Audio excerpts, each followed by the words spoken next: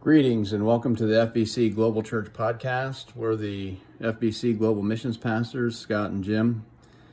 Every week on Monday mornings, we've been conducting what we call a global conference or global gathering, where any of the pastors and church leaders that we work with and have been partnering with around the world that are free to join in, we meet via Zoom. Just to keep track of how each other's ministries, churches are being affected by what's going on around the world with COVID. Want to pray for one another. Just make sure that everyone's doing well and people in their churches are doing well. And we started this back in March and have continued on all these months. Sometimes we will study something together, pray for one another. The last few weeks we've been discussing a topic on establishing the church. We started off with identifying what is an established church, what does it mean, what's the goal, what's the purpose, and then last week we discussed what does it take to obtain that purpose? What does it take to move towards a mature, established, functioning church? And then the topic this week was how do we know that we're moving in the right direction? How do we know that we're accomplishing our purpose and our goal? And Jim and I thought it would be interesting for us to just play the recording from that Zoom discussion that we had this past week as our podcast, and just thought it might be interesting for you all and give you a glimpse into just what our interaction has been looking like over the last number of months. And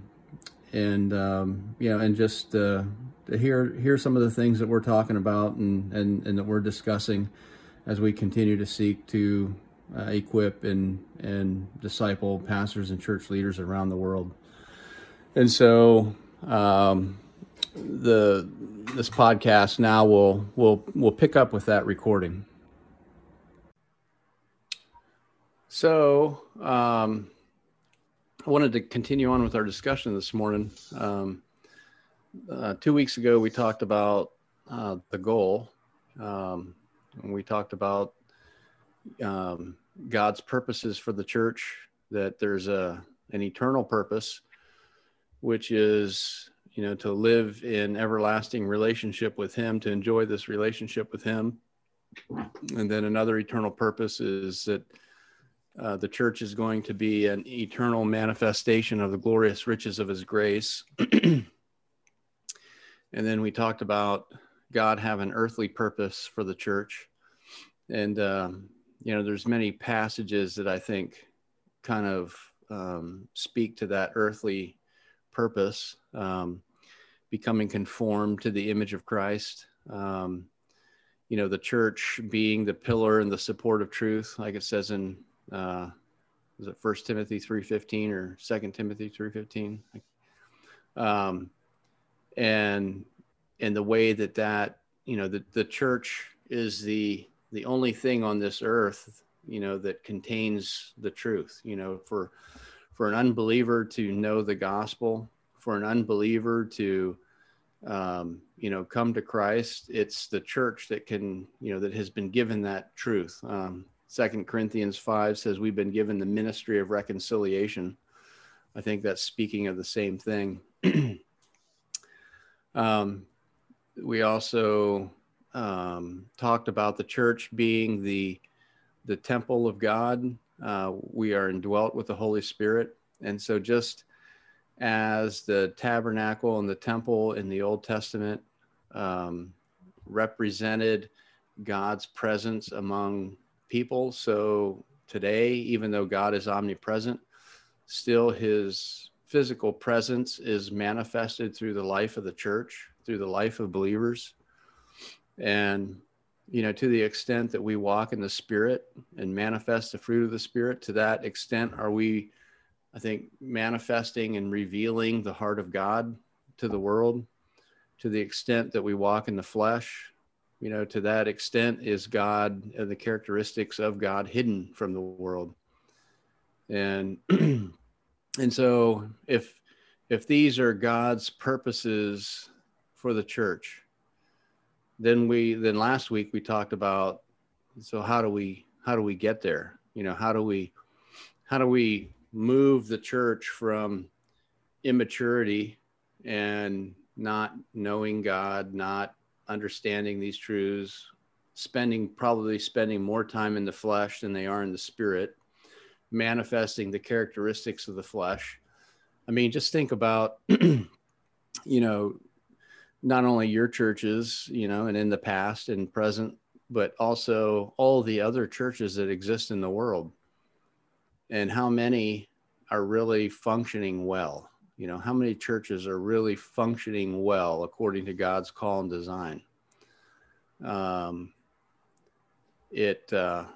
would say probably a way, or a much higher percentage, are not functioning well than what are functioning well. And I think it's because of how they're taught and discipled. I think that's the biggest issue. What is being taught in the church. And so then that's what we talked about last week. What's it going to take for the church to become, what God has called it to be? What's it going to take for the church to begin living and functioning according to God's call and design? And then last week we talked a lot about the teaching, and teaching foundationally, teaching progressively. I think, along with that, we've got to understand how spiritual growth takes place, and what the process is, and how people progress unto maturity. I think we need to understand that. We need to be convinced of it, in order to work towards it. I think, to me, that's one of the major misunderstandings I think exists in the church today. I can even see it in our church at FBC. I think, when you look at a lot of the teaching and discipleship that you hear, a lot of it is, I think, more designed, it's designed to prevent people from failing. It's designed to cause people to live a certain way, to motivate them to stop doing these things and to motivate them to live like this. And that's, I mean, one of the main things that the Holy Spirit is using to conform us to the image of Christ is failure. And not that God wants us to go out and sin and fail, but the reality is, that's what humans do. Humans walk in the flesh, and humans sin and fail. But it's part of God's process to bring us to the end of ourselves, bring us to where we stop hoping and trusting and depending upon ourselves, and bring us to where we're ready to rest in his provision, which is the finished work of Christ. And so, like, to move the church unto maturity, you have to understand that process. Otherwise, you're going to be, I think, fighting against what the Holy Spirit is trying to do. You're going to be trying to teach and disciple to avoid the work that the Holy Spirit is seeking to do in people's lives. And so we have to understand that process and that progression in order for it to take place. And so today I wanted to talk about, so we understand those things. We understand God's purposes for the church. We understand, what it's going to take to get the church to that point. We have, we kind of have the end goal defined. We kind of have the process for getting there identified. So how do we know if our church is progressing toward that? How do we know if our people are genuinely maturing? Like, how do we evaluate? Do we evaluate? Like, I don't think a lot of churches evaluate this. I think a lot of churches, they just, we just meet on Sunday, and, I'm teaching this week, and I'm not sure what I'll teach next week yet. I'll figure it out. I'll find something on the internet, or, I just think there's a lot of that, churches that function that way. And, if that's how church is functioning, I think it's impossible. It's impossible for that church to, really live and function according to God's call and design. I mean, it's not going to happen. And I think that's the reason why modern day missions is what it is today. The picture we have of modern day missions is we have all these missionaries and mission organizations going into countries and doing the work of the ministry for the church. Why? Because the church is so immature and irresponsible and weak, it's constantly relying on outsiders to come in and do the work of the ministry for it.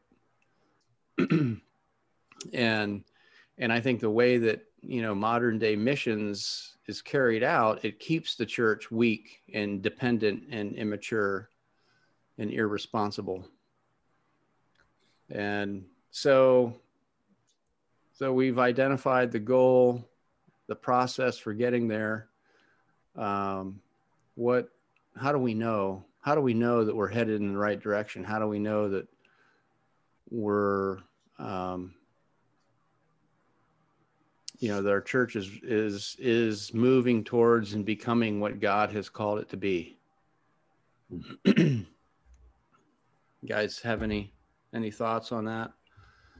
Do you guys evaluate your ministries? Do you evaluate your churches? Do you evaluate the people in your church? Like, are you evaluating to see, are we really moving towards maturity?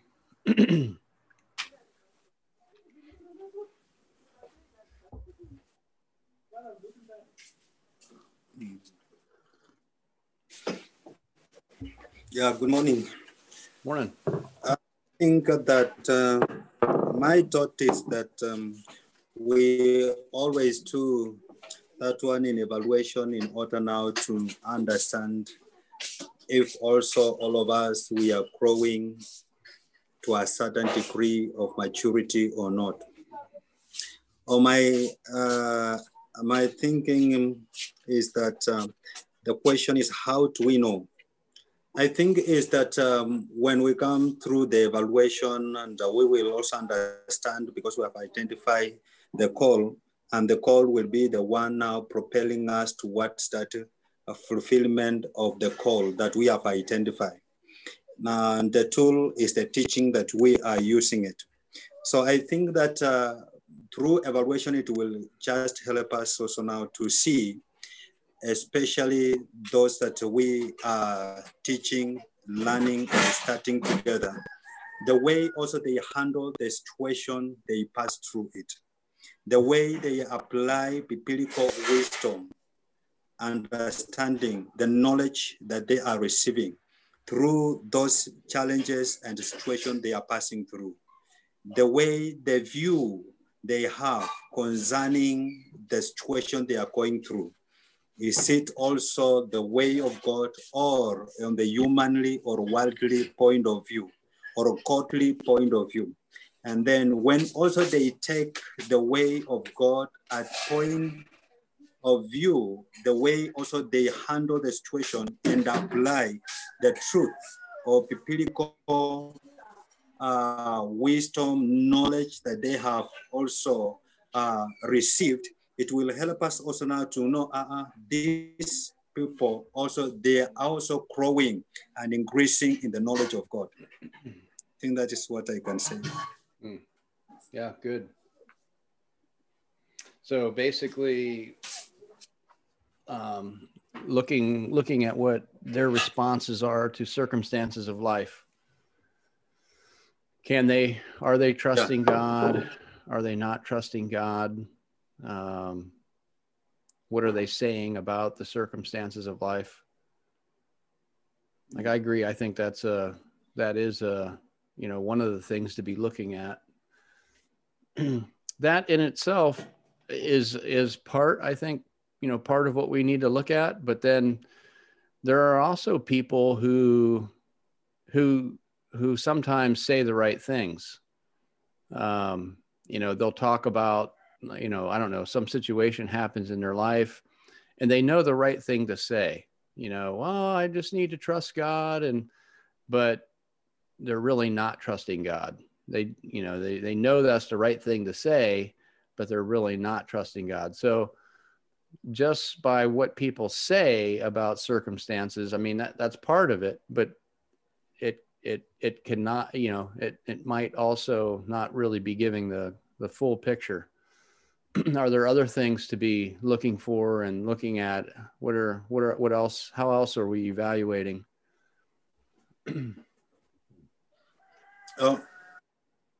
I think that many times that we have also find many people, they say,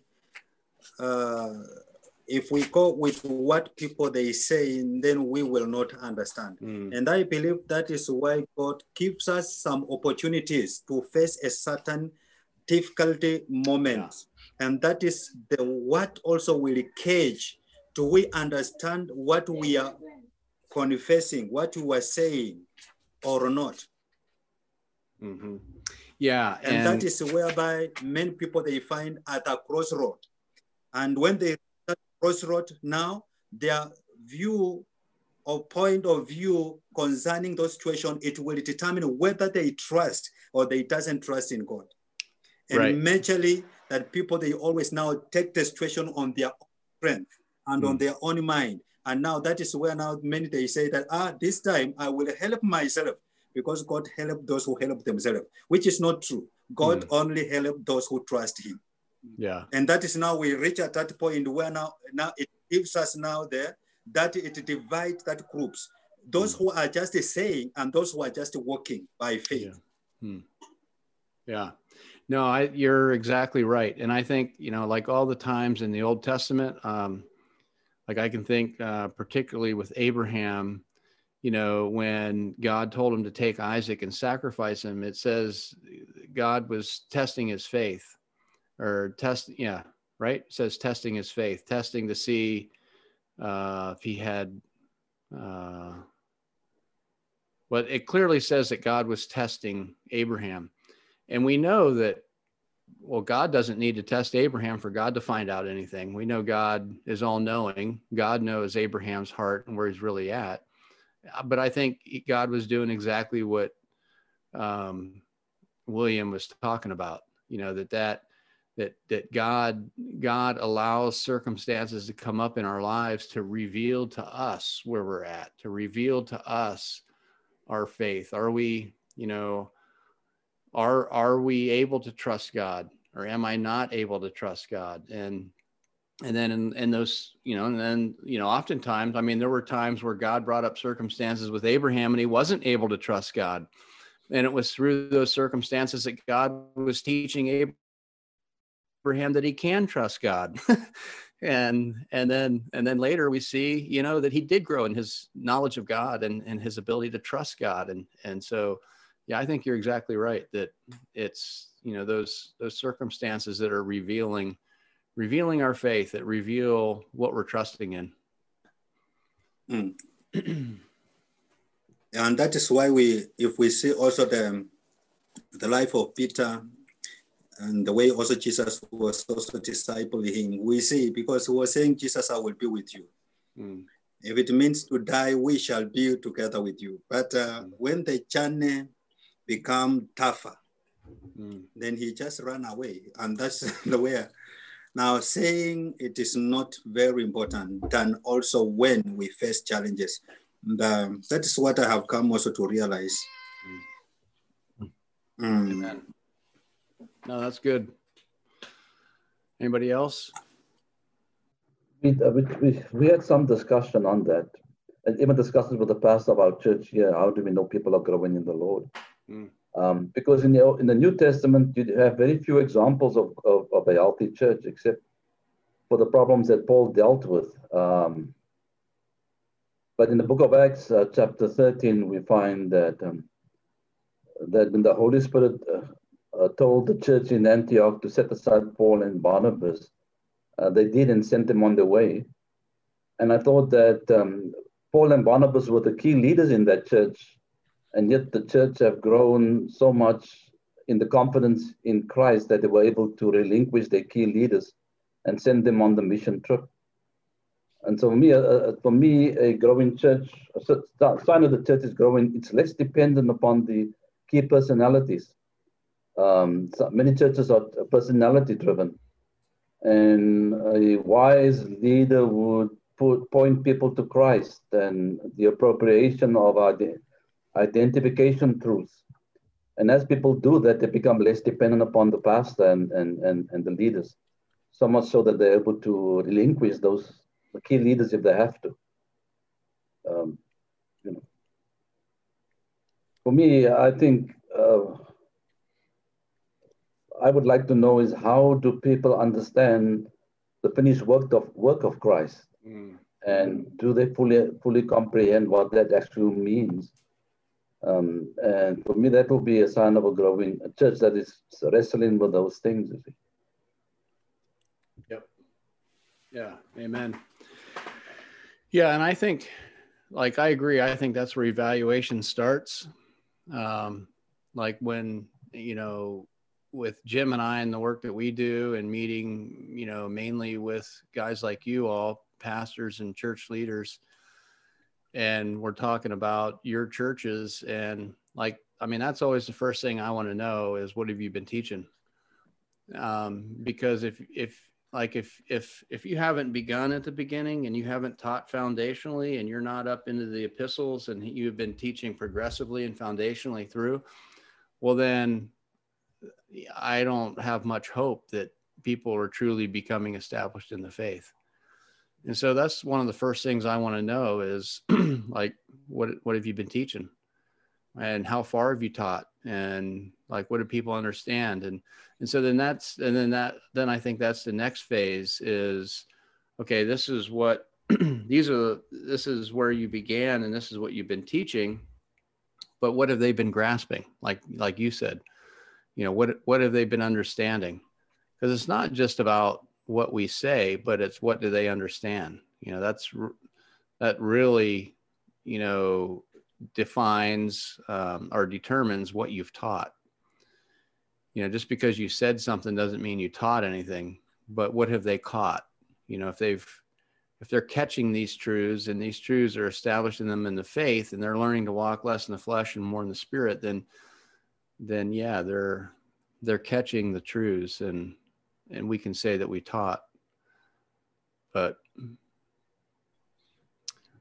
And so, yeah, I think that's where evaluation needs to begin, is how far have I taught these people? What have I taught them? Now, go ahead, Cedric.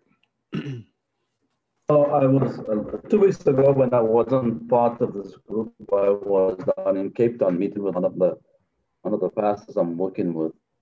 And he's been in that area for 25 years now.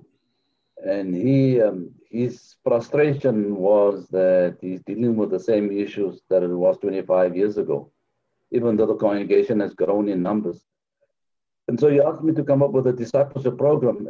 And so I said, well, we just finished this Creation to Christ, and I'm completing Knowing God in Afrikaans. And I explained to him what the goal was. He was really surprised. He'd never heard of walking through the scriptures progressively, starting from Genesis. And but now that we have it in Afrikaans, he was very, very interested. But he was saying for 25 years now, he's 70 years old, but for 25 years now, he's been dealing with the same issues as when he just started. Because there's, on the one hand, he's very honest enough. He was honest enough to, while everybody was complimenting him on the church growth, and he's in a very, very, very difficult area, very dangerous, high crime, high unemployment. On the other hand, his frustration because he's not seeing any growth in the church. He has maybe 2 or 3 leaders that shares the responsibility, but he would like to, of course, expand that. And when I explained to him the notion of creation to Christ, he said, man, that's what he's looking for. And I concur, there has to be a progressive unfolding of people understanding how God is working. I'm personally grateful that I've worked through knowing God word for word, and I'm beginning to understand a lot. I mean, I thought I understood a lot of things, but I don't. And so even this past 2 weeks, I've been struggling with the second last lesson called the mystery of Christ. I didn't understand what that was, and I worked, and because I came up under a system of sanctification that was man-based and man-driven. And when you speak about the mystery of Christ, and talking about Christ is being formed in us, and that is a form of godliness, that's something I wasn't familiar with. And it's something that I'm beginning to understand now.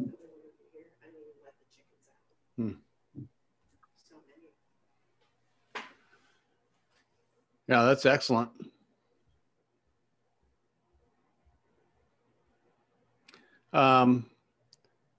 So is service a key sign of proof of people's spiritual growth? It's like, service in the church. William, you said no. Why?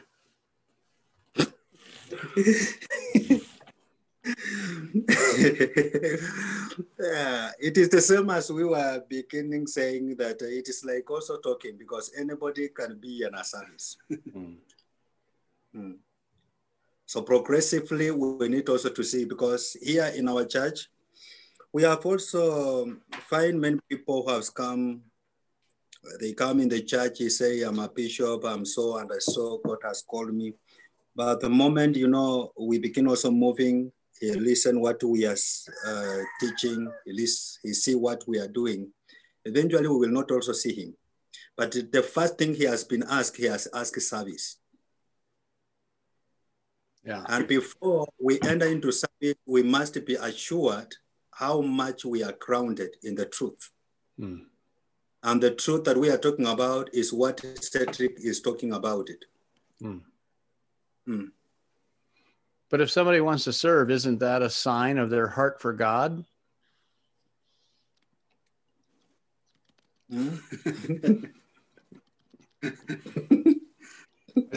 I think it is. I didn't understand what William said, I'm sorry, in the beginning. And I would like to hear it because I'm trying to, I'm translating to Fernando.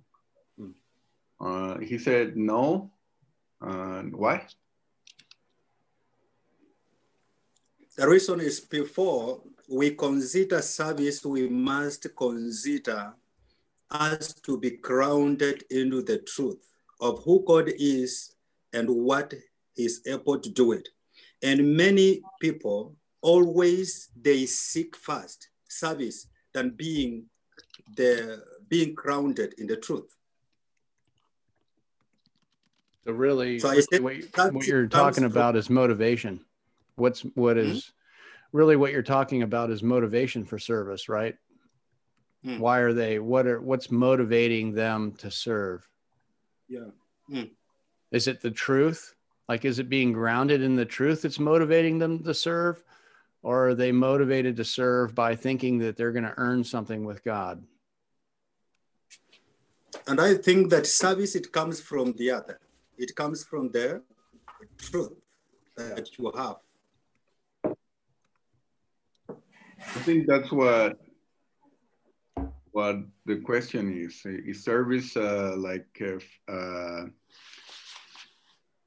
is service an output from good grounding? I mean, good growing. Yeah. And in order to grow, like in a plant, you have to have roots. So I think it is service. I mean, the fruit or service is, according to my understanding, is the love for the church, the love for God. Once you have, I mean, like in the beginning, like for new believers, you get to know somebody shares the gospel, and then you're very happy, and you're in your first love, and you want to show that. I mean, even though maybe you don't have the will, but you're very excited and you want to serve. You want to show him in a physical way the love you have. And as you grow and you start knowing God now, like after several years maybe, that the Holy Spirit, now you understand that it's the Holy Spirit that, I mean, you've been grounded, you have grown, and then you have the love. Yes, I mean, what William is saying, I think it's right. The service is a reflect of the grounding and the growing. But I think his answer should be yes. It's a reflect. Service is a reflect of good grounding, good growing, and not the opposite. I mean, yeah, the motivation in the beginning, for a new believer, I think it's the excitement of new things and new people, and I mean, older people that behaves or had those different things. But eventually, it's a fruit. It's a reflect. I don't want to say fruit, just I mean to not mix with the fruit of the Spirit, but it's it's a reflection of the grounding and growing, I think. Every time, like every time somebody has a desire to serve, it's always because of the grounding, always because they're grounded in the truth. No, not every time. I mean, it depends on that.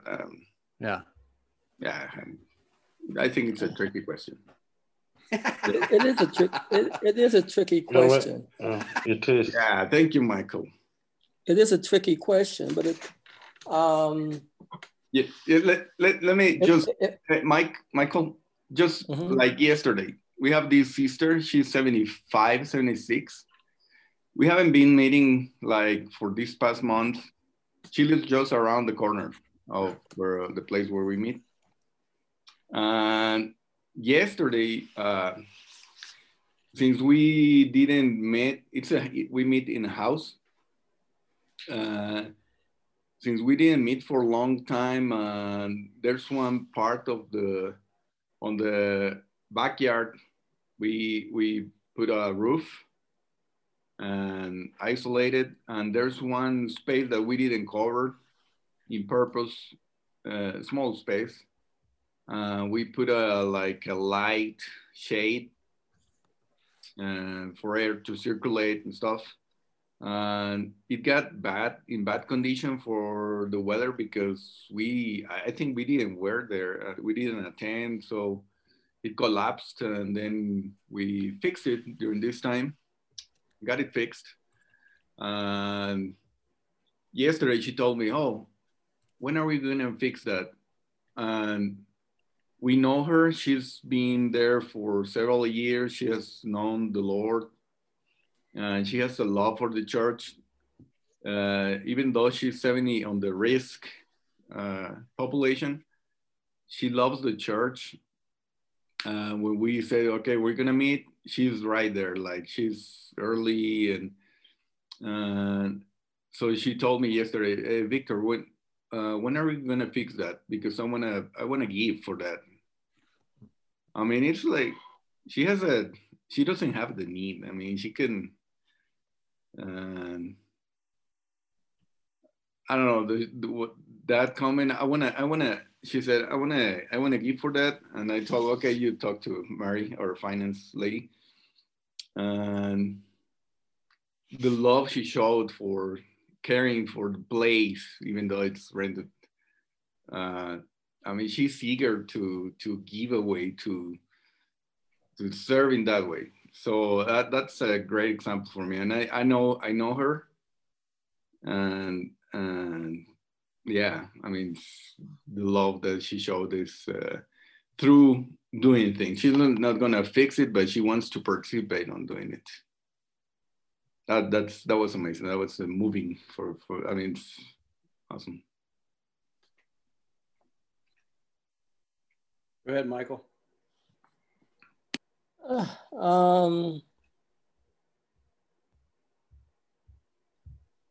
It is a tricky question. Because I think that, no, I don't think that. There are different reasons why people serve. One is because of the being led by the Holy Spirit. One is because of guilt. But I've seen people that have sat under a Bible teaching ministry for 20, 30 years. And they say that they're mature, but then they act no better than anyone else. And they tend to, not get involved, or they take the best seats in the church, and they do other things. And but I've seen individuals that have come to Jesus Christ, and they're so excited about that new relationship that they're wanting to be able to share that right away with people that they meet. And so they're going out there, they're sharing the gospel. And one of the things they're saying, hey, I don't know much, but I know that Jesus Christ has saved my life, And so I've seen those two different things going on. And so if someone is a believer, and there may not be any works, then I'm wondering how mature they are. And I say that because I look at James chapter 1, where he's talking about faith and works. And I know that James is one of those books that people are putting, they're wondering about. But it's just that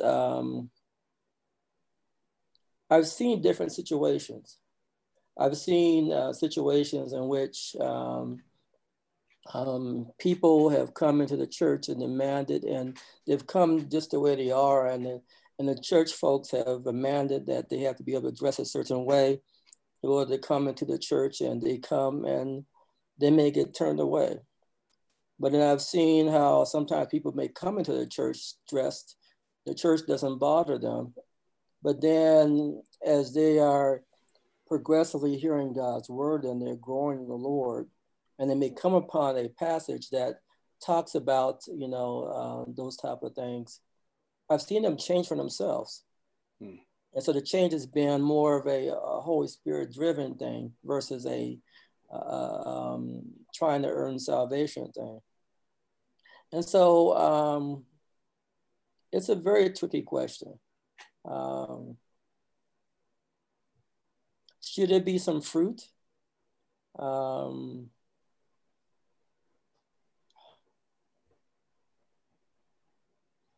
I would be in danger to say there should be something, if they're saying that they're mature, if they're immature, if they're a new believer, services, it's everything depends upon what God is doing in their life, right. And for each person is different. So I'm probably a heretic now, but this is, because I've seen different things, in my walk as a Christian. And some of it scares me in the church, from what I see. Yeah. But really, in terms of maturity, what's scary is that you don't see a lot of maturity sometimes in the church. I think that a distinction can be made between someone that we're discipling and that person may be growing but I don't think that we're necessarily going to see service. I think it really depends on, you know, where that person is in the growth process with the Lord. So I think if we're discipling someone so the question is evaluation. We're discipling someone and there's evaluating going on, then I don't think we're necessarily going to see service, and I'm not worried about it. But I think, you know, if we're going to evaluate, you know, for maturity, I think that's different. Evaluation to see if, you know, if they are, you know, getting what's being taught, then I think that with proper motivation, truly led by the Lord, then service is going to be an indicator, as long as it's motivated properly, and led properly, not just from some self-centered motive, and from, you know, wanting to exalt themselves and look good and things like that. But I think that, you know, when we teach and disciple, ultimately it's going to lead to proper motivated service.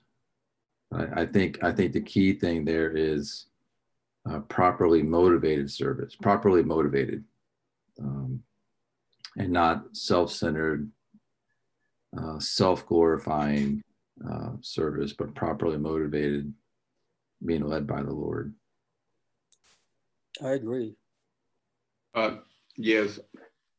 Yesterday at the end of the service, I was asked for one of the young men. He asked both of us, Rafael and myself. He said, he had a question on grace. And he wanted to know if, since we're on the grace, on the rest, we need to rest, if that means doing nothing, just being steady and do nothing, because we have to rest. So I think that's part of the question on maturity, and we explain him what the rest was, which is trusting the Lord, not trusting yourself. And we told him that we're called to good works. And I've noticed in all the lessons that we have, we're in James now. So we have Judah left. It starts with the foundation, which is creation to Christ, or knowing God, all the progression through the letters, the epistles of the New Testament. And it doesn't begin backwards, because the last lessons, it's a constant, and the letters of Paul and Titus, and it says, to Titus, to all the Paul's letters speak about good works that we're called to. So first, the lessons, the chronological lessons establish the foundation, and then it ends in good works. I've noticed that. And what I've noticed is the service and the works depend on where are you looking at. We know that, or I can tell, I've learned that the maturity, one reflection of maturity is when the Christian walks looking unto Jesus. Like his focus is in the Lord and not in the circumstances. And no matter what happens, like good, bad, or whatever, you're steady looking into Jesus in the midst of your life. And when you serve or when you do anything looking unto you, that's a wrong motivation. So that's just what Jim is saying, that depending on what you're looking at. So if you're servicing looking unto Jesus, then it's going to be motivated by the Holy Spirit. But when you're servicing looking unto you, even though you don't know, that's a wrong motivation, I think. And I think it really depends upon the disciple, where the person is in the discipleship process. You know, what they've been taught and where they're at in their growth, because I think we see a specific example of that, as we all know, of Jesus's discipleship of Peter. As we all have read that lesson in knowing God, probably several times for many of us, that throughout Jesus's discipleship of Peter, he didn't ask him to do anything. It was all part of him learning that he could not trust in himself, and his only hope is a trust in God. But then we do know that finally Jesus did say, feed my sheep, feed my sheep, and feed my sheep. And so there comes the service. But it was only after the discipleship process. So I think that's a key part of it, is that service, like you're saying, to be properly motivated. So I think it's just really important that that it's, where does it fall? Where does service fall in someone's understanding and in someone's growth in the Lord? I think that's really very important.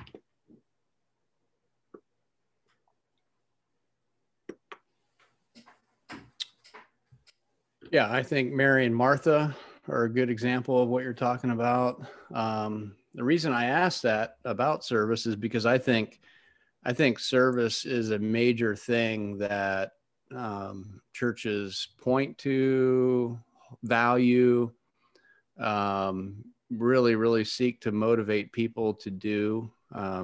Like sometimes I think that's even their goal, is to motivate people unto service. And with many, I think obedience and service is synonymous with spiritual growth. It's synonymous with maturity. You know, oh, this person's mature, they're obedient, they serve. I think that's like one of the first things, if you were to ask this question, you know, what is a mature believer? They're obedient and they're serving. I just think that's going to be, you know, among the top answers that most pastors and church leaders give. And like you're saying, people can be obeying for wrong motives. People can serve out of wrong motives. You guys have probably all been through the spiritual gift inventory lesson, the booklet. And you know that each spiritual gift has a fleshly manifestation. Well, there are people with the gift of service, and they love to serve. And if they're not discipled unto maturity, they're going to, you know, they're going to serve out of wrong motivation. They're going to serve to feel good about themselves. They're going to serve to exalt themselves. I think there's people that maybe not have the gift of service, but they view service with obedience, with having daily devotions, with, you know, all the other things that they think they've got to do in order to be acceptable to God. And so their service, their willingness to serve, is an effort to make themselves acceptable to God. I think that's another wrong motivation for serving or obeying or reading your Bible, is because you're not trusting in the blood of Christ. You're not trusting in the finished work of Christ. If you're trusting in anything else to feel acceptable before God, then you're not walking by faith. And so, yeah, I think service and obedience would be two things that, most are really highlighting as signs of, and like you said, Victor, it can be like, it depends on how they've been, how well has this person been taught and discipled in unto the finished work of Christ. And so their service might be the outflow of that, but it also might not be. I think it's interesting, back to the story of Peter. I think, Christ had the ultimate discernment. He was all knowing. And so here's Peter saying he'll serve Christ through dying for him. And Jesus said, get behind me, Satan. And because Jesus knew that his motivation for service was self-centered and motivated in the flesh. And so I think that's a, good example where Peter said, I'm going to serve and I want to serve. And Jesus says, no, you're going to fail. And if we could, just be, it comes back to the motivation. And so as church leaders and pastors, people want to serve, and, just to be, if you never want to squelch anybody's desire to serve, but if we can be discerning in their reasons for serving. And I think we see that, Christ being all knowing, he was discerning in Peter's reasons for serving, that it was self-centered and self-exalting. And if we could be discerning, obviously we can't be discerning to that same degree because we're not Christ and we're not all knowing. But I think as we're discipling people and we're involved with people, we're going to have, some idea and some sense in terms of where they're at spiritually. Yeah. So are they looking to serve so that they'll be recognized in the church and so that they'll feel good about themselves and they'll feel like they're more accepted by God? Or based on our discipleship and interaction with them, do we feel like they're wanting to serve genuinely motivated by the Lord?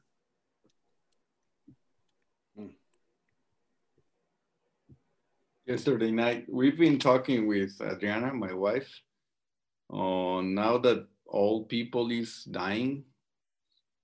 And one of them is alone.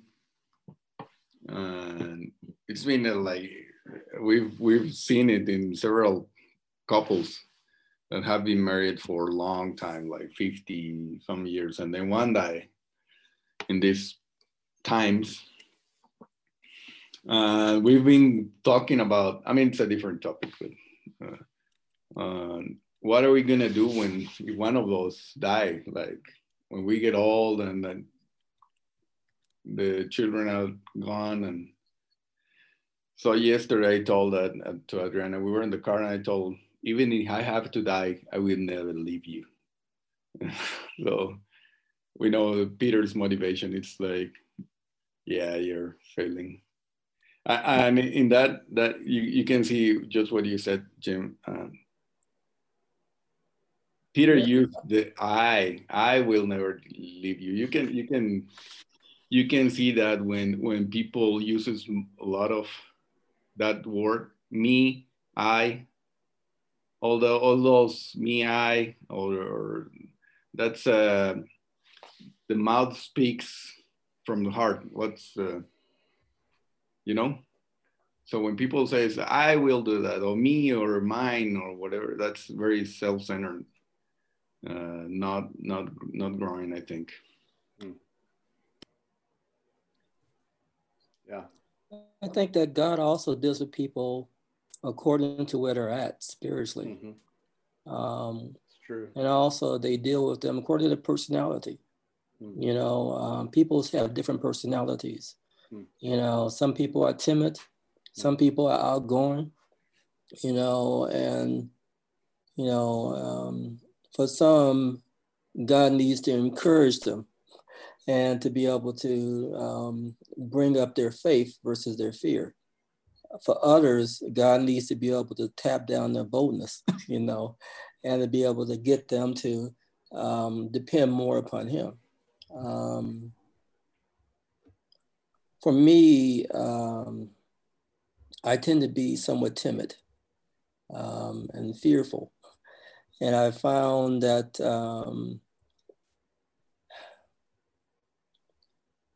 often I found that if I'm dependent upon the Lord, he takes me in places I don't want to go. So, and where I have to depend upon him. And I know that the work belongs to him and not to myself. Amen. Yeah, I think you've touched on another thing there that I think is important to consider is how people are wired different and gifted different. We have different personalities. We have different gifts. We're wired differently.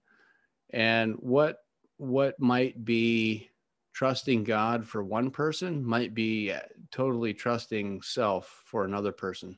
Mm. You know, like, you know, Jim and I we could be in a situation and we could both do the exact same thing. And for him, it might be trusting God. And for me, it might be trusting myself. You know, that's all determined by, you know, motivation of the heart and that type of thing. And so, you know, I don't think there's anything that we can just lay across the board and say, oh, well, if every person in my church is doing this and this and this and this, and when these situations come up, this is what they do, then that means they're trusting God. Like, you can't do that. And I think that's a lot of what has happened in the church or in Christianity today. If you're having faithful devotions, if you have a consistent prayer life, if you're faithful to go to church, if you're, you know, volunteering to serve in the church, you know, we have this whole list of things that if we see these things in this person's life, then they're mature. And somebody can be doing all that and still be very, very fleshly. And so again, it comes down to, as the pastor, as the church leader, what have you been teaching? What have you been, what's the content of your discipleship? You know, in 1 Peter 5, Peter's talking to the elders and he tells them to know their flock. Know your flock. Like, I think that's part of what it means to know your flock. What have I taught them? What do they understand? Not just what have I taught or said from the pulpit, but what do they understand? And so then, you know, I think that brings us to another part of evaluation is, and I think maybe William touched on it earlier about, you know, circumstances coming up in people's lives does help to reveal what they're trusting in or who they're trusting in. I think another way of evaluating is, you know, giving people the opportunity to teach and disciple other people. Like, I think that's a huge part of not only somebody's growth and discipleship, but also an important way for us to evaluate what do they understand, because they're going to teach what they understand. Mm-hmm. They're not going to be able to teach what they don't understand. Like, you know, if somebody doesn't understand, like I just even look at my own life, and you know, if I look back at how I taught through the lessons, you know, 15 years ago to how I teach through them today, it's night and day different. Very, very different.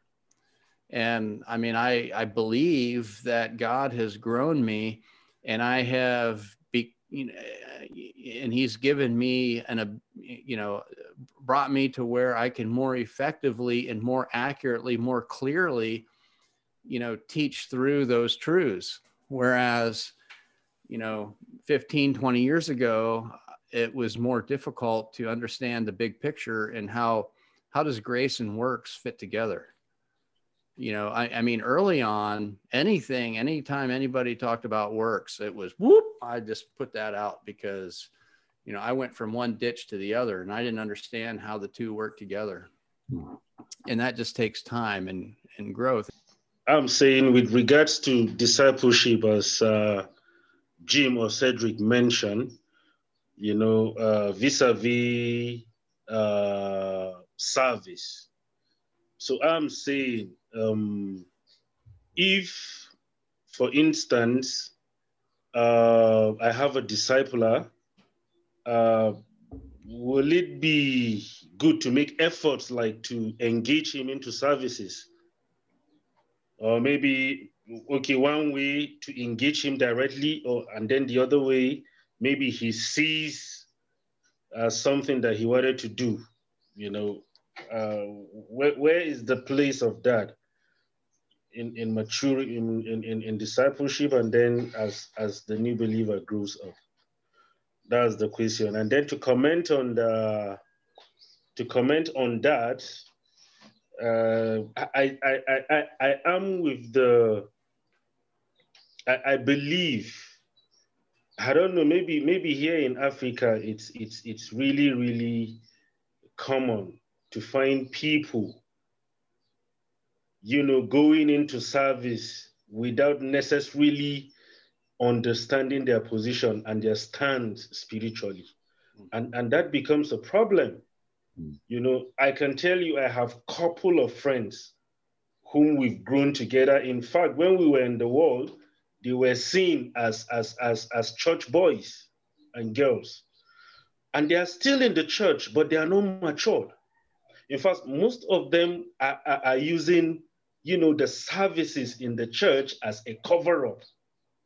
And the society sees them as righteous in cool. So I tend to believe with, I tend to go with Williams by saying, no, I think if someone comes to the saving knowledge of Christ, he should learn, you know, he should be discipled and learn under his master.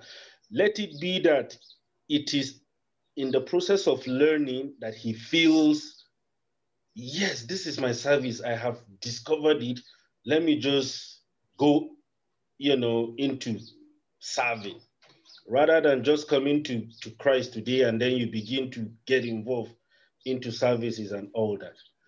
And another thing with regards to that it's really, really a problem, especially in Nigeria, is from the northern part, you discover that when somebody from Islam comes to Christ, one way to get him away from his family and persecution is to send him to the seminary or Bible colleges. You know, this is somebody that just left a faith. All he needed at that point in time was some level of, you know, fundamentals and then discipleship. But you have sent him to a seminary and then a Bible college where he will be confused the more. Mm-hmm. So it's really a problem in Africa. So I thought I should comment on that, and then like the question I pulled through, the place of discipleship with regards to, the place of service with regards to discipleship. Thank you. Anybody have any thoughts on answering John's question?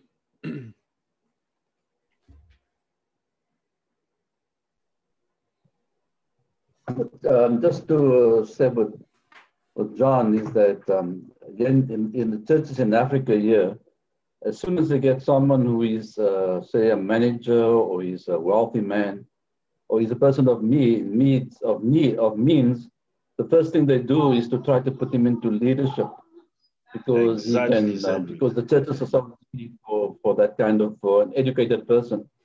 And that caused a lot of problems. The church we were working here in George is that the pastor just put people on the elder board who were business people, lawyers, people who are strategically placed in the community. And the church had a massive split because these men just destroyed the church. So John is right. There need to be a long waiting period before people are used in the church. But we leaders here in Africa, we're eager to use people that are educated and people who are prominent in the community, and it causes a lot of problems because those guys are so much in the flesh. It's unbelievable. I have a two scenarios here in Malawi. This is in relation to the first question Scott put up with regards to evaluation. You know, I visited a church with one of the pastors, and they were treating the book of Timothy, particularly where it was talking about, criteria for being an elder. Do you know that one of the elders, there and then, he stepped down? He felt, he was involved in extramarital affairs. And so he felt he's not worthy to become an elder. It's more like to say the teaching has hit him, and then he saw his shortcomings. You understand? So in that aspect, I will say, he felt convicted by the Holy Spirit, so much so that he sees himself not worthy, to be called an elder. And this is in relation to what Cedric just said. This is somebody within that village that to some extent has some, financial stability. He farms a lot, and then he's like helping out the church. But then he was living in a secret sin, not until he got exposed to, that teaching, and then, he felt he's no longer worthy to be an elder. And then the other scenario, still on the evaluation, is this is in one of the churches, of course. I was called and then I was told, this is somebody that was so committed. In fact, he's one of the leaders in Malawi in terms of elders of the church that, I reckon with and I respect. But I was called, few weeks ago to be informed that he has left to go and start up his own church, And what was his reason of leaving? He feels church is like a business and is lucrative.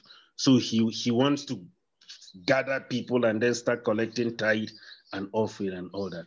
So just like Michael said, the question is tricky. On this side, you have somebody that, you will least expect that the teaching will hit him. And then he was living in secret sin. This person came out to say, based on what I have received, I am convicted by the Holy Spirit that I am not worthy to become an elder. Mm-hmm. And then another scenario is that somebody that we see him as, spiritual, somebody that loves God. And then he left simply because he wants to start up his own church so he can be making money. So these are the two scenarios that practical, experienced here in Malawi with regards to evaluation and all that. Yeah, thank you. And so you're back to your, remind us of your original question again. I think the question was, if we're discipling someone, is it appropriate to encourage them towards service? Is that right, John?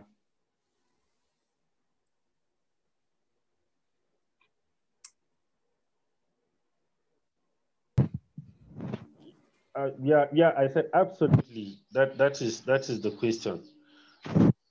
And to add to that question again is, I mean, these things are very, very crazy here in Africa. You find a pastor who is mentoring someone, like I've experienced that when I was in the seminary. My roommate, he was being mentored by a pastor. But believe you me, I see that more of an exploitation. because he washes the cars of the guy, he washes his clothes, he's an errand boy. Almost everything that has to do with that pastor, you know, was being done by this young man that is being discipled. And you have so many cases in Africa where a pastor is discipling someone, but the person, the discipler, becomes an errand boy, you know, a house boy and all that. Where is the place of service in discipleship? So they're discipling them to be deacons and not church leaders. Let me translate this to Fernando because I'm starting with it. Perdón, que hay pastores en África que agarran a los nuevos convertidos, a los muchachos como sirvientes, como esclavos, casi que les laven el carro, que les hagan cosas, pues. Yeah, awesome. So you guys have any answers for John? Is it okay to somebody that you're discipling, is it okay to encourage them to serve? To wash the car? Yeah. Well, that's like, to me, that's part of the answer is defining service. Like what are you encouraging them to serve in? You know, what? So you guys have any thoughts on answering John's question? You don't ask a newborn baby that comes to the world that feels like you don't ask Tallulah to fix breakfast or wine. I mean, she doesn't know how to turn on the stove.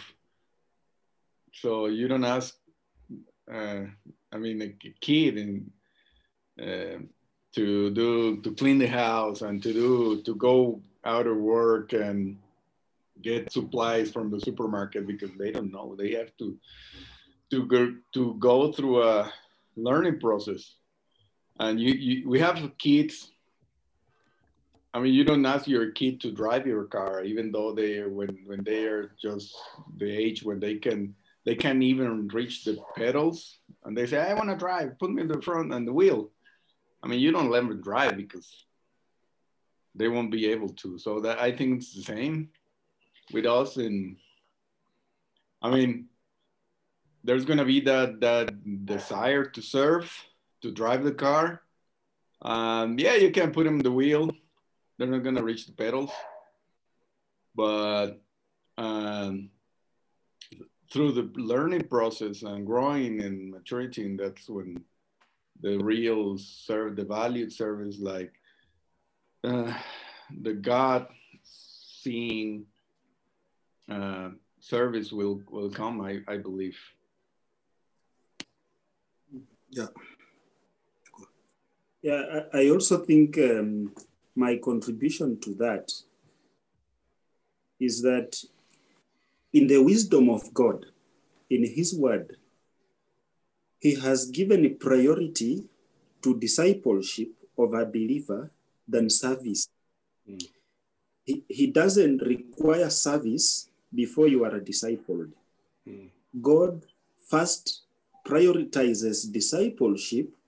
Then once one is well discipled, service will be a fruit produced by proper discipleship. So, and I think the problem we have, especially here in Africa, is we have church leaders who are not properly discipled. Therefore, it goes without saying that they cannot also properly disciple other believers. Right. If you look at the wisdom of God's word, just like when God delivers the children of Israel from Egypt, in his own word, he says, I delivered you and brought you to myself. And what we mean is that God delivered them and brought the children of Israel to himself, meaning they were supposed to just trust him, and that is what we call discipleship. He didn't want them to do anything. He just brought them to himself first. Then in the New Testament, look at Jesus Christ calling his disciples, every time he's calling them, he's telling them, follow me and I will make you.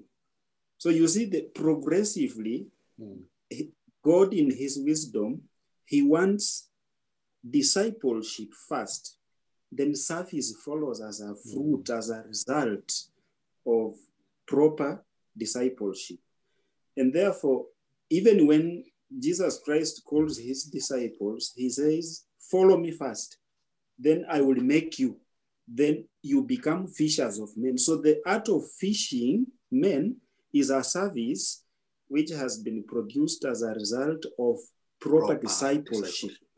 And therefore, I think here, let's say the confusion we see in the church, I also don't agree that service is an indicator of spiritual growth, because it depends on which motive is one serving from. Because like personally in our church, we have examples of very many people who have come and they come with very high titles, but they will not be in that church for even 2 months. They will run away. Others will come with such titles, and when they get there after 2-3 Sundays, if you tell them, brother, can you share a message with us? He will say, no, let me first sit down and learn. So it depends. But I think here in our case, we have many church leaders who are never properly discipled, and therefore they cannot disciple other believers well. And like what example John is giving, I don't think discipleship entails having new believers like washing your car. It's just showing that this leader lacked proper discipleship. So he's also wrongly discipling new believers. I think that is my contribution to that question. And maybe also to add is that if also we define service out of the context that I think Eric is giving out, then it will also bring headache to us on the way because of the people maybe we receive. Because the first calling is unto God himself. And he has called us to him to make us. So it is he who will determine where we fit to serve. So us is to rest and trust and allow the Holy Spirit to reproduce the life of Christ in us. And that one, it will also lead us the path to follow. And now service, it will not be a problem. We have been also, we are not saying that we are good, but we have a lot of mistakes that we have made. And we are trusting God also to go there. Like now, my brother here, because he came from a church whereby also he was a leader there and he was a person of that. But when we begin with him only creation to Christ, faces. And then he find it was new. And he was also having some opportunity of teaching pastors in that church, in the ministry that he was. And I remember that we were also staying and we were sleeping in this house. But not in this house, another house that which we were living in. But we reached at a point whereby John is saying, which point to I as a pastor, as a discipler, now to begin testing the disciple or the learner, now by also testing him with some opportunity to serve. He said, how? That is also the question he's asking. Now, the question is that now it returned back to evaluation. How are we evaluating the progressively with what we have been also sharing together with him? And what you have said is called that if somebody is not chronologically also following, especially the lessons that God has ordained to establish our faith and our spiritual growth, then we will also miss the mark and miss the call. And that is where now many churches here, because if somebody also break from another church, is not properly prepared and he begin the ministry. So all the people that he will receive, he will be in a position of discipling them in his own strength, his own mind. And discipleship now to reach this point, it will become also now a headache to us, and we're also finding somebody who will continue also now to give us headache and the problem that we are facing as especially here in our country, whereby also we see a lot of mess. And the issue is the design of the teaching, the content of the teaching, biblical content. That is what they teach. That is now, which is also, I think, they lack. And because they lack, they doesn't also now present the right stuff, which also will make those disciples to be what God wants to be. So because they have that desire, to serve, but because now they haven't also prepared well, they will not also serve well. And that is why we say service must be stemmed from properly preparedness. Yeah. Yeah, I agree. I think Victor's example of kids is like a physical example of that principle. You know, that's the exact same thing that takes place with kids. And John, I think it comes back to, you know, that passage, 1 Peter 5, Peter encouraging elders to know their flock. Like, I just think that's part of knowing the person you're discipling. And part of that is, you know, knowing what you've taught, knowing, you know, how you're discipling them, but also knowing what their spiritual gift is and what they're capable of. You know, are they, like, I think what we're encouraging them to do, they need to have the capacity for, they need to be and gifted for, you know, like teaching. I don't know that we would, like, I think everybody can, like, there's a place for every believer to teach and disciple. For many, it might just be in one-on-one situations.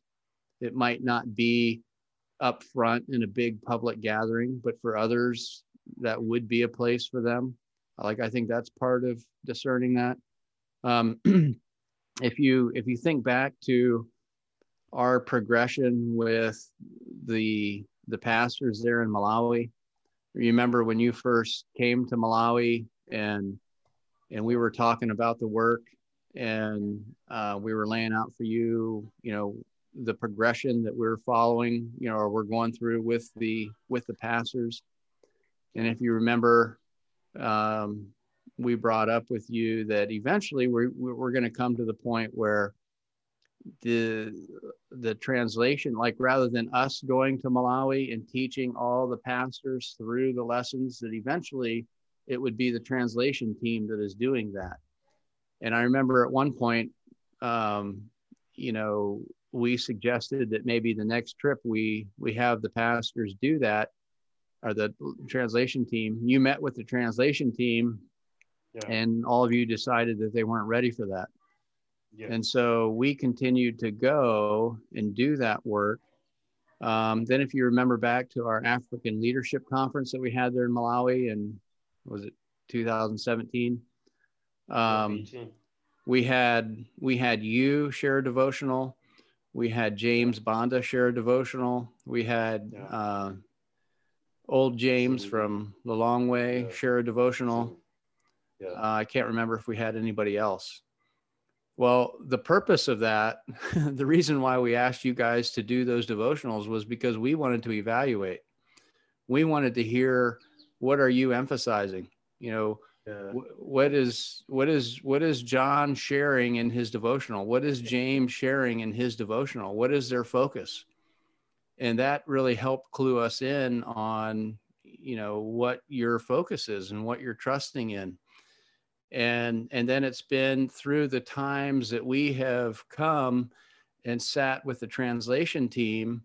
And I'll never forget, you know, when we were, I think it was when we were going through Ephesians, like, we had gone through creation of Christ, we had gone through position in Christ, we had gone through Acts, we had gone through Romans, and now we're in Ephesians. And I'll never forget those meetings there at Annie's Lodge with the translation team. And really, that was the first time that we really began to hear the translation team articulating back to us the truths of grace and the truths of the finished work of Christ. And it really began to come clear to us that, okay, these guys are really getting this. We're beginning to hear it from them now. And so, and then very quickly after that, then Jim and Cedric went and did 1 Corinthians. And that was the first time that the translation team participated in the teaching of the lessons to all the pastors. And then COVID hit, and now it's been the translation team, that has been teaching the pastors through the lessons. And so to me, that's an example of that progression, of discipling and slowly turning over responsibility to people as they're ready for it, like as you're evaluating. Wow, that's powerful. Yeah.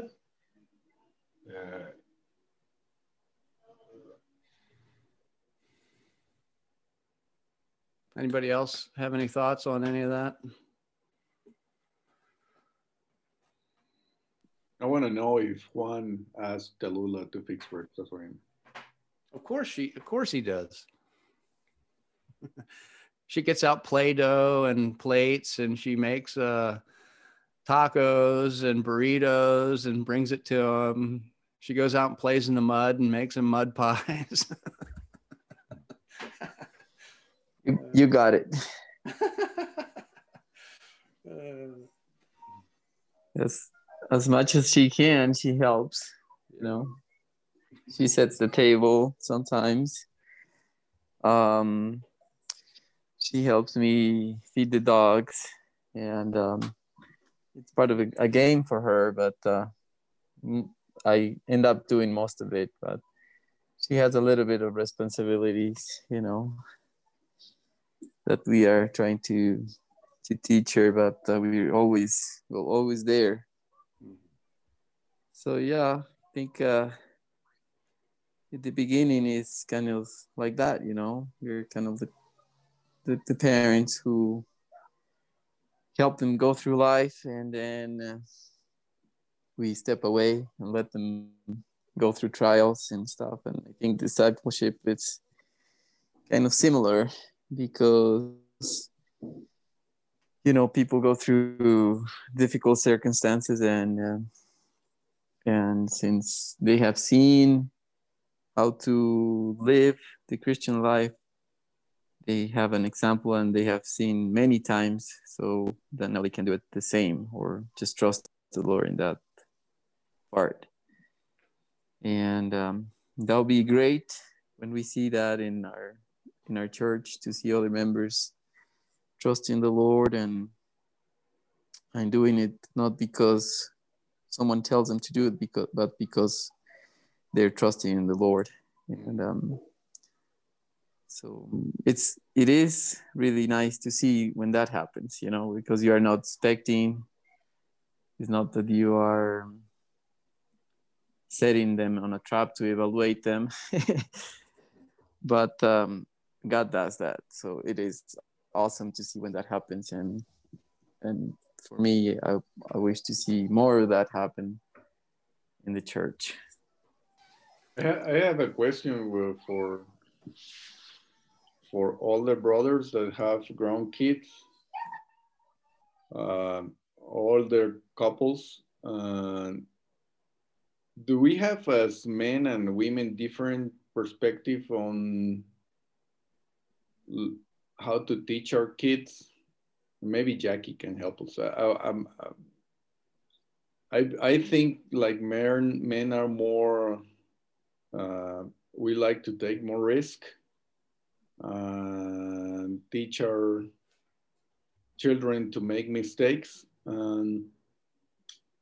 Maybe women are more conservative on that, and they don't want them to fail. Is that right? Or that's a Mexican mama thing?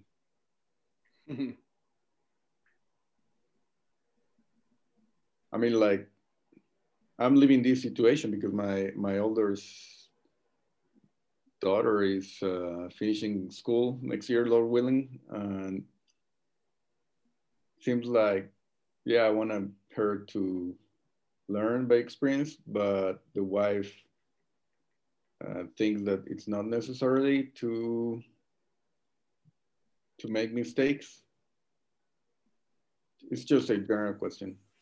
What do you think, Cedric?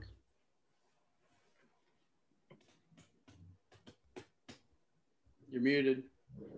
I raise my children perfectly. I have no problems. So, no, I found that with my, yeah, you don't want them to make mistakes, but you also can't prevent that. My daughter, who was living with me after she finished university, I felt I was getting in the way of the Lord by always rescuing her. And that is why I told her that since you are a US citizen, you have to be out of my reach, so I won't be able to rescue you, and I do not want to take a place of God in her life. And I spoke to her recently, and she's been in the US now for 2 years. She's gone into the US Navy. But she said this past 2 years have been the most growth period in her life. She never grew so much because I felt I was getting in the way of God working with her. And so it's a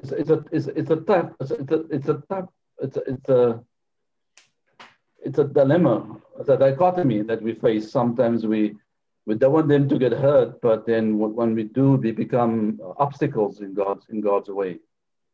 So my advice is you have to entrust your kids to the Lord, and the Lord is more able to take care of them than you are.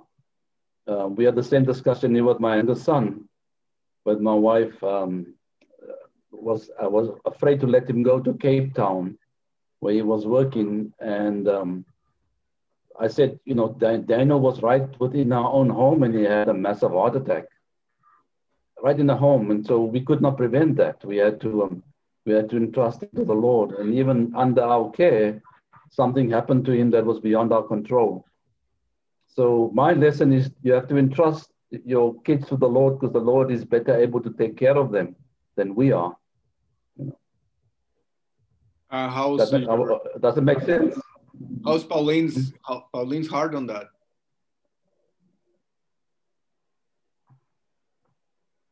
She's fearful, but she's we go along, but it's not easy. It's not easy. Yeah, we had to do the same thing with our son. I was going to say, ask Michael. He's an expert. I see Simon. Might be quiet then. I think Simon has something to share as well. I would like to hear you all with all the kids. And Michael has a similar experience. He can tell you. Go ahead, Michael. Please. I'm sorry. Thank you, Cedric, for putting me on the spot like that. I can always guarantee Cedric would do that. One of the things, with us, we've had issues with our son,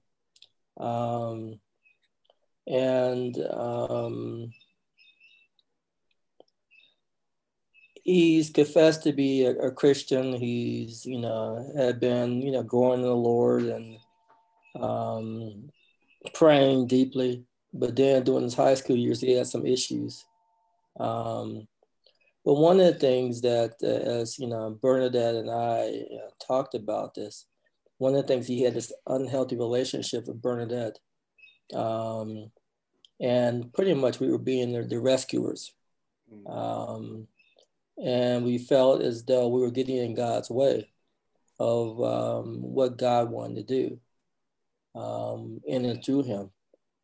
And there were some life lessons that he needed to be able to do. And so we released him. It was difficult, very difficult.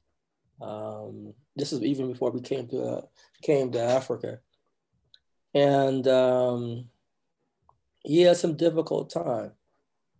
But then one of the things he said to us was that really the lessons that you have been teaching us, teaching me, I should have listened to you, and the things that he saw were things that really, turning him more and more to the Lord, even though he's not where he should be. But he's not where he was, a few years ago. But it was, when we released him and when he was able to be under God's care versus our care, he grew. He grew a bit spiritually and maturity-wise. He's not where he should be, but he's better than what he was. And so God is still working with him. And so the danger has always been to be able to, as a parent, to get in God's way of what he wants to do with our children. And I say that because I experienced it myself in terms of, my parents were always, was always there for me. But it wasn't until I really got away that really I saw God for the first time in a different light, and my faith began to grow. And so our kid needs to be able to have really a faith of their own, and not just a faith dependent upon the parents. So I don't know if that made any sense or not. Yeah, thank you very much. Who else has? Simon.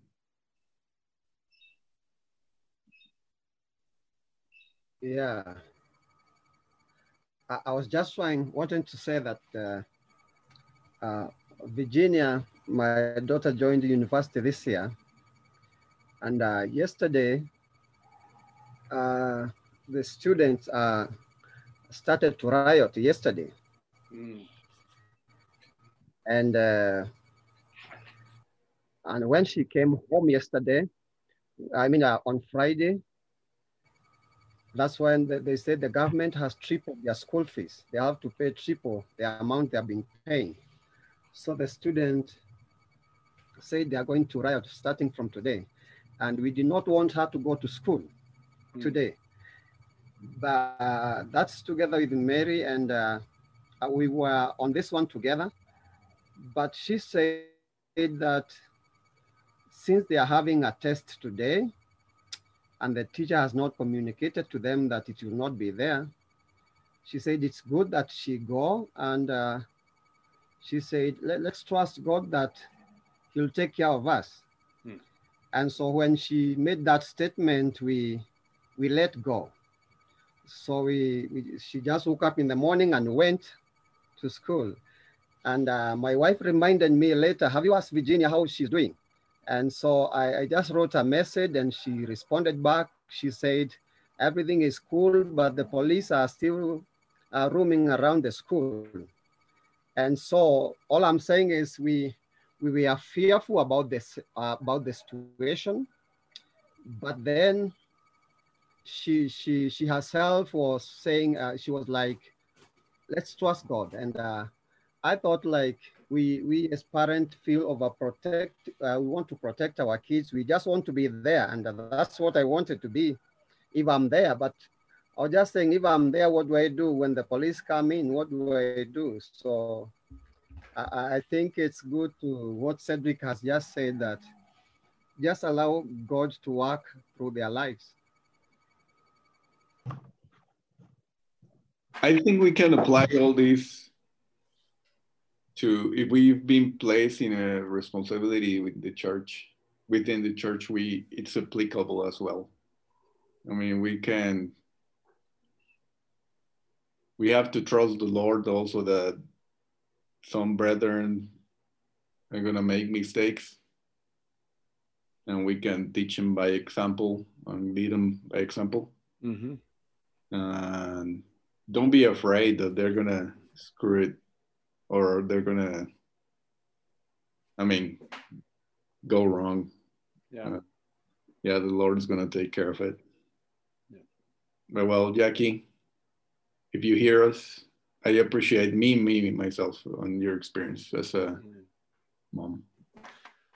Honestly, sometimes I think that's an area where we can actually become legalistic, regarding the teaching.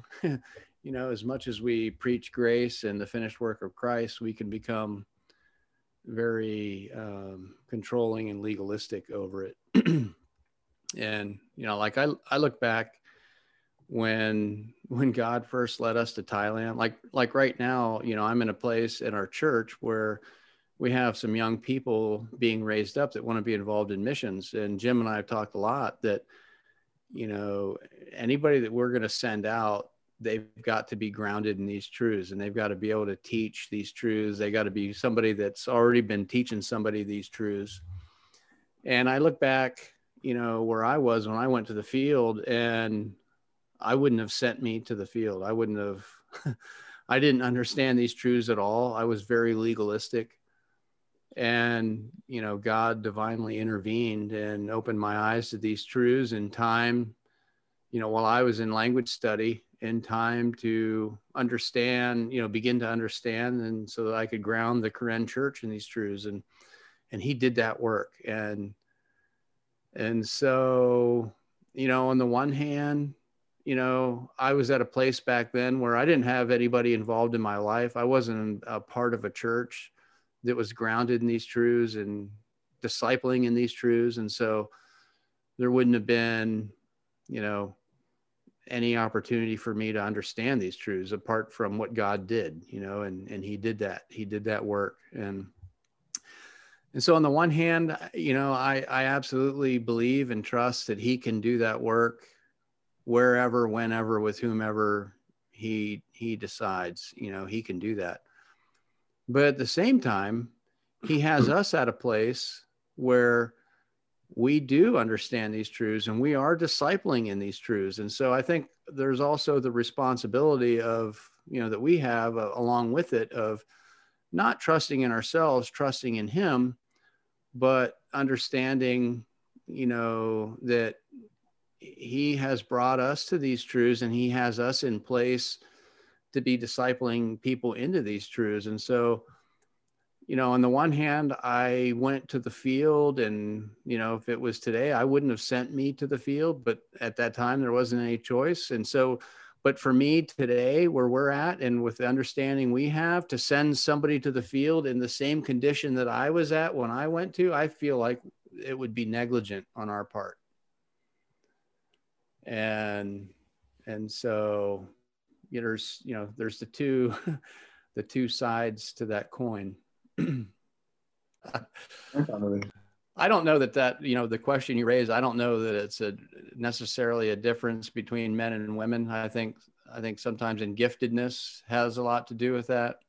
Like I can look at Annette and I, and, she has the gift of service. And so if our kids needed something, she was doing it. And I was often like, they can do this for themselves. They need to do stuff for themselves. They need to learn to do stuff for themselves. And so a lot of that had to do, I think, more with in giftedness than the fact that I'm a man and she's a woman. And then obviously the flesh, has a lot to do with that. And, we can,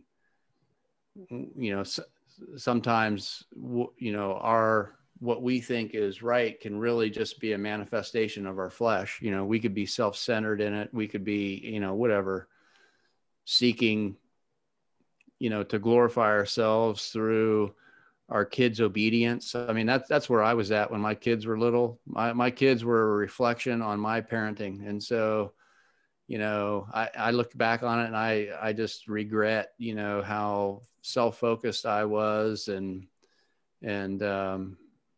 I was in the training, and you're being evaluated, and part of what you're being evaluated on is how you raise your kids, how you, raise your family. And so I look back on it now and I just, I could throw up. Yeah, you don't want to fail as a parent. Yeah, But right. When that you want them to succeed and being. Yep. Yeah. But we ourselves didn't learn that way. Yeah. Oh, me. Should say. Yeah, I look at my sons today, and I feel like they're much better dads than I was. I feel like there's a their focus is their kids and not themselves, and for the most part. Really appreciate everybody joining in this morning and all that you all had to share, and hope these discussions are helpful. Eric, would you mind closing us in prayer? Yeah, let's pray. Our Father, in the name of Jesus, we appreciate you for the opportunity to meet and share what we have shared. And we thank you for everyone who joined in.